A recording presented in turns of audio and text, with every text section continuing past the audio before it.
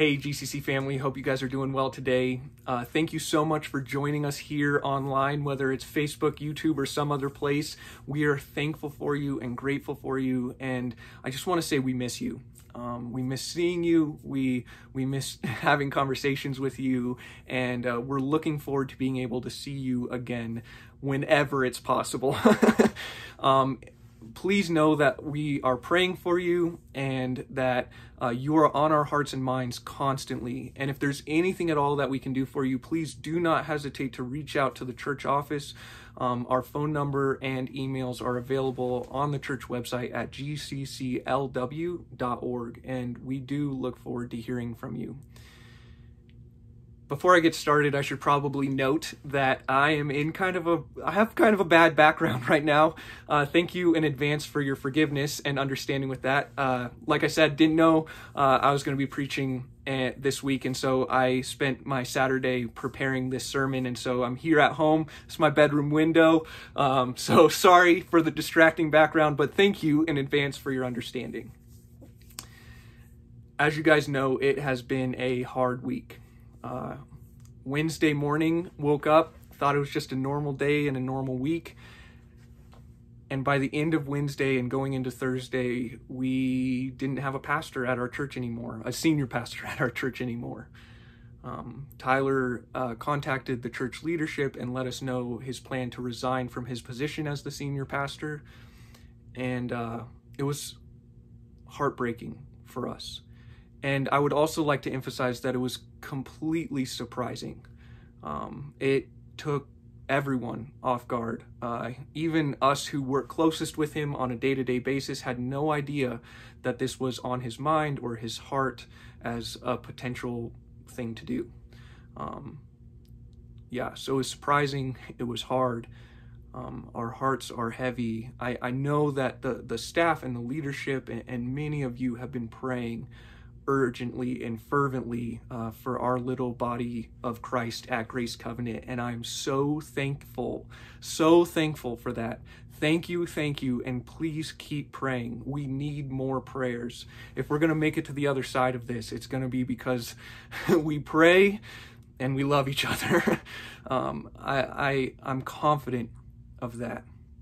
While we're on the subject of Tyler, it's important for me to let you guys know that the reason Tyler left was not for any ethical or moral failure. There were some who reached out and thought maybe that was a possibility. I wanted to bring an end to any rumors about that kind of thing. There was no secret sins going on that led to this decision. So with that said, today is a hard day, and it's a sudden shift for all of us, and I think we're all somewhere probably in the grieving process, whether we're angry or confused or sad or just plain not feeling anything.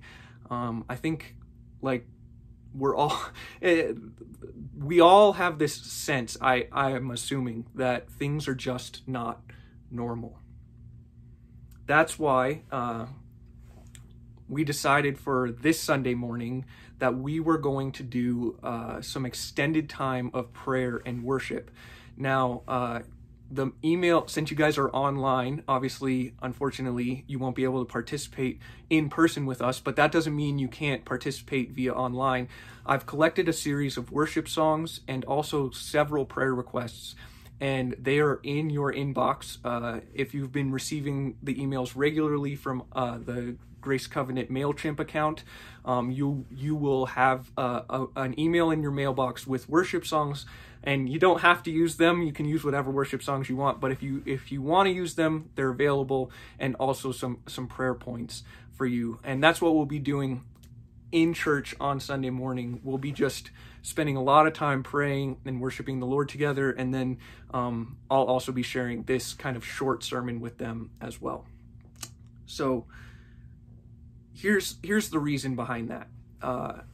Throughout the pages of the book of Acts and all across the New Testament, what you see over and over and over again are, as the people of God face difficulty, as they face challenges, as they face persecution, as they face things coming against them of various kinds, their response is not hatred or anything like that. Their response is praise. They turn to God and they worship him. You see this happening, for example, when Paul is in prison or others are in prison, and they begin to just praise and worship Jesus in the midst of prison. Crazy. And in that same kind of heart, as we go through this difficult time, that's what we wanted to do. Praise and worship our King Jesus. Praise him, knowing that he is with us in the midst of all of this. He has not forgotten us. He has not forsaken us. He will walk through this with us. In the book of James, notably, James says in chapter 1, verse 2, I believe, "Count it all joy, my brothers, when you encounter trials of various kinds, for you know that the testing of your faith produces steadfastness. And let steadfastness have its full effect, that you may be perfect and complete, lacking in nothing." Count it all joy when you encounter trials, because you're going to become more like Jesus as a result. So, as we choose to praise God in the midst of this really hard time, in the midst of this time where we're going to choose to praise him, even though it's really hard and it's kind of confusing what's happening. As we go through this, I have 3 encouragements for us, and they're just 3 things on my heart that I think are important for us to consider as we move forward. And the first one, and they're really more of like invitations. So we've got 3 invitations in the sermon this week, and it's probably only going to take 15 or 20 minutes. So strap in. Anyway, my first invitation to us is simply this: to make loving one another something we do commonly, that we would be people who are quick to love. In moments of high stress and in moments of like confusion, like everything going on with Tyler, on top of everything going on with COVID, on top of just like the normal everyday stresses of just being a human being in this world, when our lives get that way, sometimes I find that love becomes the last thing we do, because ultimately we're just trying to survive. It's almost that we can become too tired, too angry, too sad to love. And I'm calling on us to not let this happen. I'm inviting us, I'm asking, please don't let this happen. We cannot allow this to happen. Satan would love to use these recent events going on at our church and in our world to do what he does best. He would love to utilize them to come in and steal and kill and destroy. And may I just add on to that, to divide. He would love nothing more than to see this church, Grace Covenant Church, crumble as a result of everything going on. He would love nothing more than to have us forgetting how to love one another and make love a priority. He would love nothing more to come in and divide us and divide us and divide us until we crumble. Let us not fall for Satan's ploy. Instead, let us be people who are quick to listen, to quote James again. Let us be people who are quick to listen, slow to speak, and slow to anger. Because we know that the anger of man does not produce the righteousness of God. Let us follow the scriptural invitation to love one another, even when it's difficult. It will be hard. It will be costly. Anybody who knows anything about love knows that love is difficult and love is costly. But if we want to make it through this, we're going to need to love one another. There's no ifs, ands, or buts about it. Just to define love quickly, I've selected that famous love passage. If you listened to my devotion earlier this week, you saw it, 1 Corinthians chapter 13. In my devotion, I mentioned that we often use it at wedding ceremonies, but it's actually all about loving one another as the body of Christ. And here's what Paul says, beginning in verse 1 of chapter 13. If I speak in the tongues of men or of angels, but do not have love, I am only a resounding gong or a clanging cymbal. If I have the gift of prophecy and can fathom all the mysteries and all the knowledge, and if I have faith that can move mountains but do not have love, I am nothing. If I give all I possess to the poor and give over my body to hardship that I may boast, but do not have love, I gain nothing. Love is patient. Love is kind. It does not envy. It does not boast. It is not proud. It does not dishonor others. It is not self-seeking. It is not easily angered. It keeps no record of wrongs. Love does not delight in evil, but rejoices with the truth. It always protects, always trusts, always hopes, always perseveres. Take note in this passage of how difficult it is to love and to love well. Take note of how costly it is to love and to love well. Loving one another requires us, and to quote Paul again in Philippians chapter 2, it requires us to count others as more significant than ourselves. To say, hey, you're more important than I am. I'm asking that we would that we would love one another. Without love, Paul says we're clinging cymbals. I think kind of a modern translation of that is, without love, we could be doing all these great things, but ultimately we're just full of hot air. We're just a bunch of hypocrites. We say all the right things and do all the wrong things. Let's love one another. Let's not let this stress prevent us from doing the second thing that Jesus told us to do. Love the Lord your God with all your heart, soul, mind, and strength, and love your neighbor as yourself. The second thing I want to invite us to do is to set our eyes on Jesus. And just so you guys know, I'm a little bit timid about preaching this second point, but please be patient and wait to the end to make your final judgment about what I'm saying here, because I think that it's really, really important.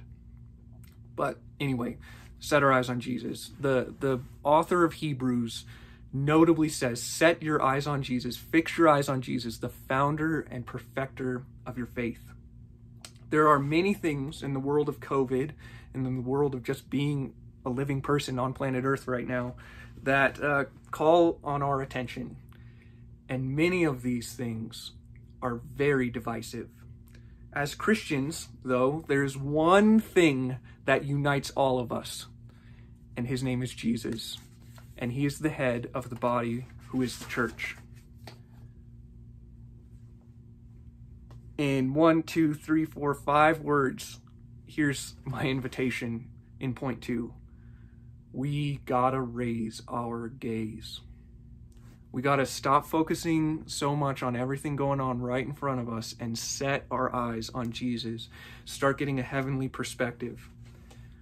I'm asking, for the sake of this body and for the sake of our witness to those around us, that we lay aside our quarrels and fights. I'm not saying that you shouldn't have an opinion. I think everybody's entitled to an opinion. I'm not saying who's right and who's wrong. I'm not saying that. I'm simply saying, let us follow the scriptural invitation to not quarrel among ourselves. You can find this in James chapter 4 and also notably in 2 Timothy 2, beginning in verse 22, which says, flee the evil desires of youth and pursue righteousness, faith, love, and peace, along with those who call on the Lord out of a pure heart.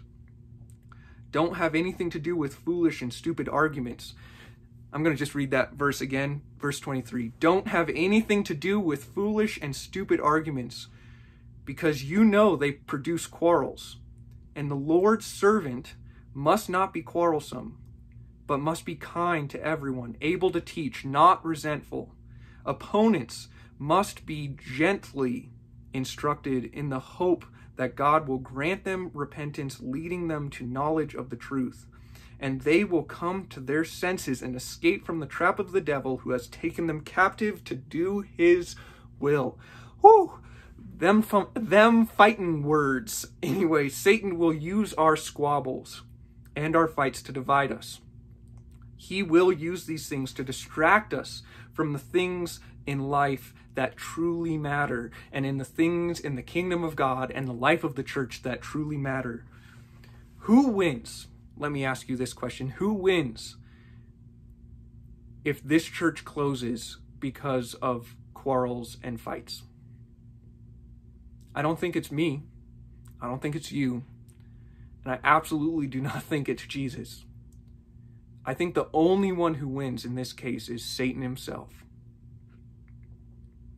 What a mockery of our King and the gospel and his church if some ridiculously, infinitesimally unimportant thing divide his church. What a mockery that is.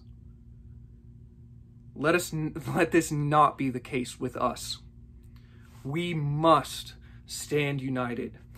And it won't be under any banner of this or that side of the argument or this or that political party, and not even of this nation or that nation.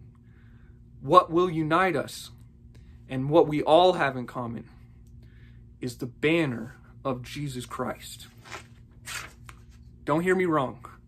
I am so thankful to live in this nation where we have so many freedoms. But when push comes to shove, my allegiance is to King Jesus and his kingdom come and his will be done. That is my ultimate, penultimate. There's nothing above that in my life at all. He is my king, period, end of discussion for me. Also, don't hear me wrong. We've got to have hard conversations. I don't think Paul is not advocating having hard conversations. I think Paul's against foolish arguments. But he gives us a way forward. He's saying, as you engage in difficult conversations, engage with gentleness and respect. Gentleness is important. Respect is important. If we're lambasting each other over just ridiculous, what does that communicate about who Jesus is? What does that communicate about the... Almost speechless, as you can see. We also need to not allow ourselves to become angry. And if we do get angry, we can't allow that anger to be a way for sin to sneak in. Just as Paul says in Ephesians chapter 4, therefore, each of you must put off falsehood and speak truthfully to your neighbor, for we are all members of one body. In your anger, do not sin. Do not let the sun go down while you're still angry, and do not give the devil a foothold. In essence, our conflicts, if not managed well, give Satan a foothold. And when Satan has a foothold, he comes in and he does what he does best. He steals, kills, and destroys, and I add, he divides. Please, brothers and sisters, I'm asking, don't let us be divided over foolish arguments. My final invitation to us this morning is to let us be quick to forgive. We will not make it to the other side of this difficulty if we hold on to past hurts and grudges. We will not make it through if we spend time pointing the finger at others and telling them just how wrong they are. Unforgiveness in this body of Christ will not just lead to personal distress and non-healing in your life. And when I say not like wounds, like emotional wounds and so on, that won't heal.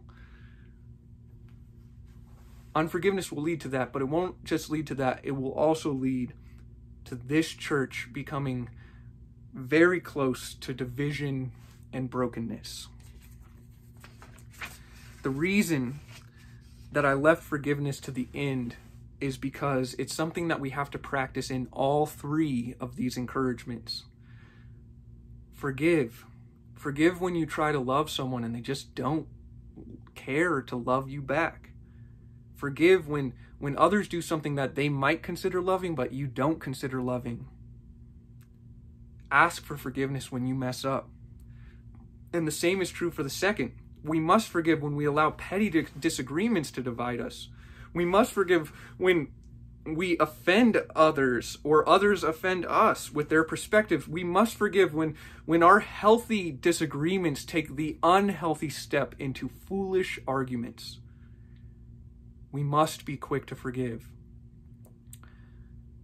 if we want to be here 5 years, 10 years, 50 years from now as a body of Christ, we have to forgive. I want our church to come out of this situation that we find ourselves in today, not just limping, not just barely making it, but thriving. With that in mind, it's up to us, each one of us. You can't control me, and I can't control any of you. It's our personal, individual choice about whether or not our church is going to make it. We get to decide. What will get us to the other side will not be any one individual deciding that they're going to be better. That's not what's going to make it. That's not what's going to get us to the other side. There is an individual who'll get us to the other side. His name is Jesus. But outside of that, it's our personal responsibility to say, I'm going to make unity with my brothers and sisters more important than winning this argument. I'm going to make unity with my brothers and sisters more important than the fact that I got offended. I'm going to make unity with my brother. It's going to be really important. We're going to have to forgive each other a lot. It will be because we don't allow Satan to come in and divide. It will be because each one of us choose unity with one another over everything else. Petty squabbles and stuff like that. We got to choose Jesus over unity even. It will be hard. It won't be comfortable. But I think and I hope that you agree with me that it will in fact be worth it. A year from now, or 5 years from now, or 50 years from now, I hope that we can look back on this moment in the life of our church and say, what Satan intended for evil, God used for good. That we will look back on this time as a time that made us stronger, healthier, more passionate followers of the one true living Jesus. Let's pray. Father, I pray your kingdom come and your will be done. Lord, do not allow this church to be snuffed out. I pray that you would bring us in unity, and also, Lord, that you would help us to accomplish the mission that you have put us on the corner of Mississippi and Kipling to do. Let us not allow anything to get between us and counting someone else as more important than ourselves. Father, I pray, please lead us and guide us. May we come out of this thing thriving, not just kind of scraping by, not just kind of like eking by, but truly, Lord, thriving, more passionate about you, more obedient to your call, and more missional in our community. I pray in Jesus' mighty name that this thing that Satan intended for evil, you will indeed use for good. Lord, I pray in Jesus' name that this will not be the end of grace, but a fresh start, that we will build from here, and it will be stronger. Our body will be stronger as a result. Lord, more of you, more of your kingdom come, more of your will be done. All praise and honor and glory belong to you. In Jesus' mighty name, amen.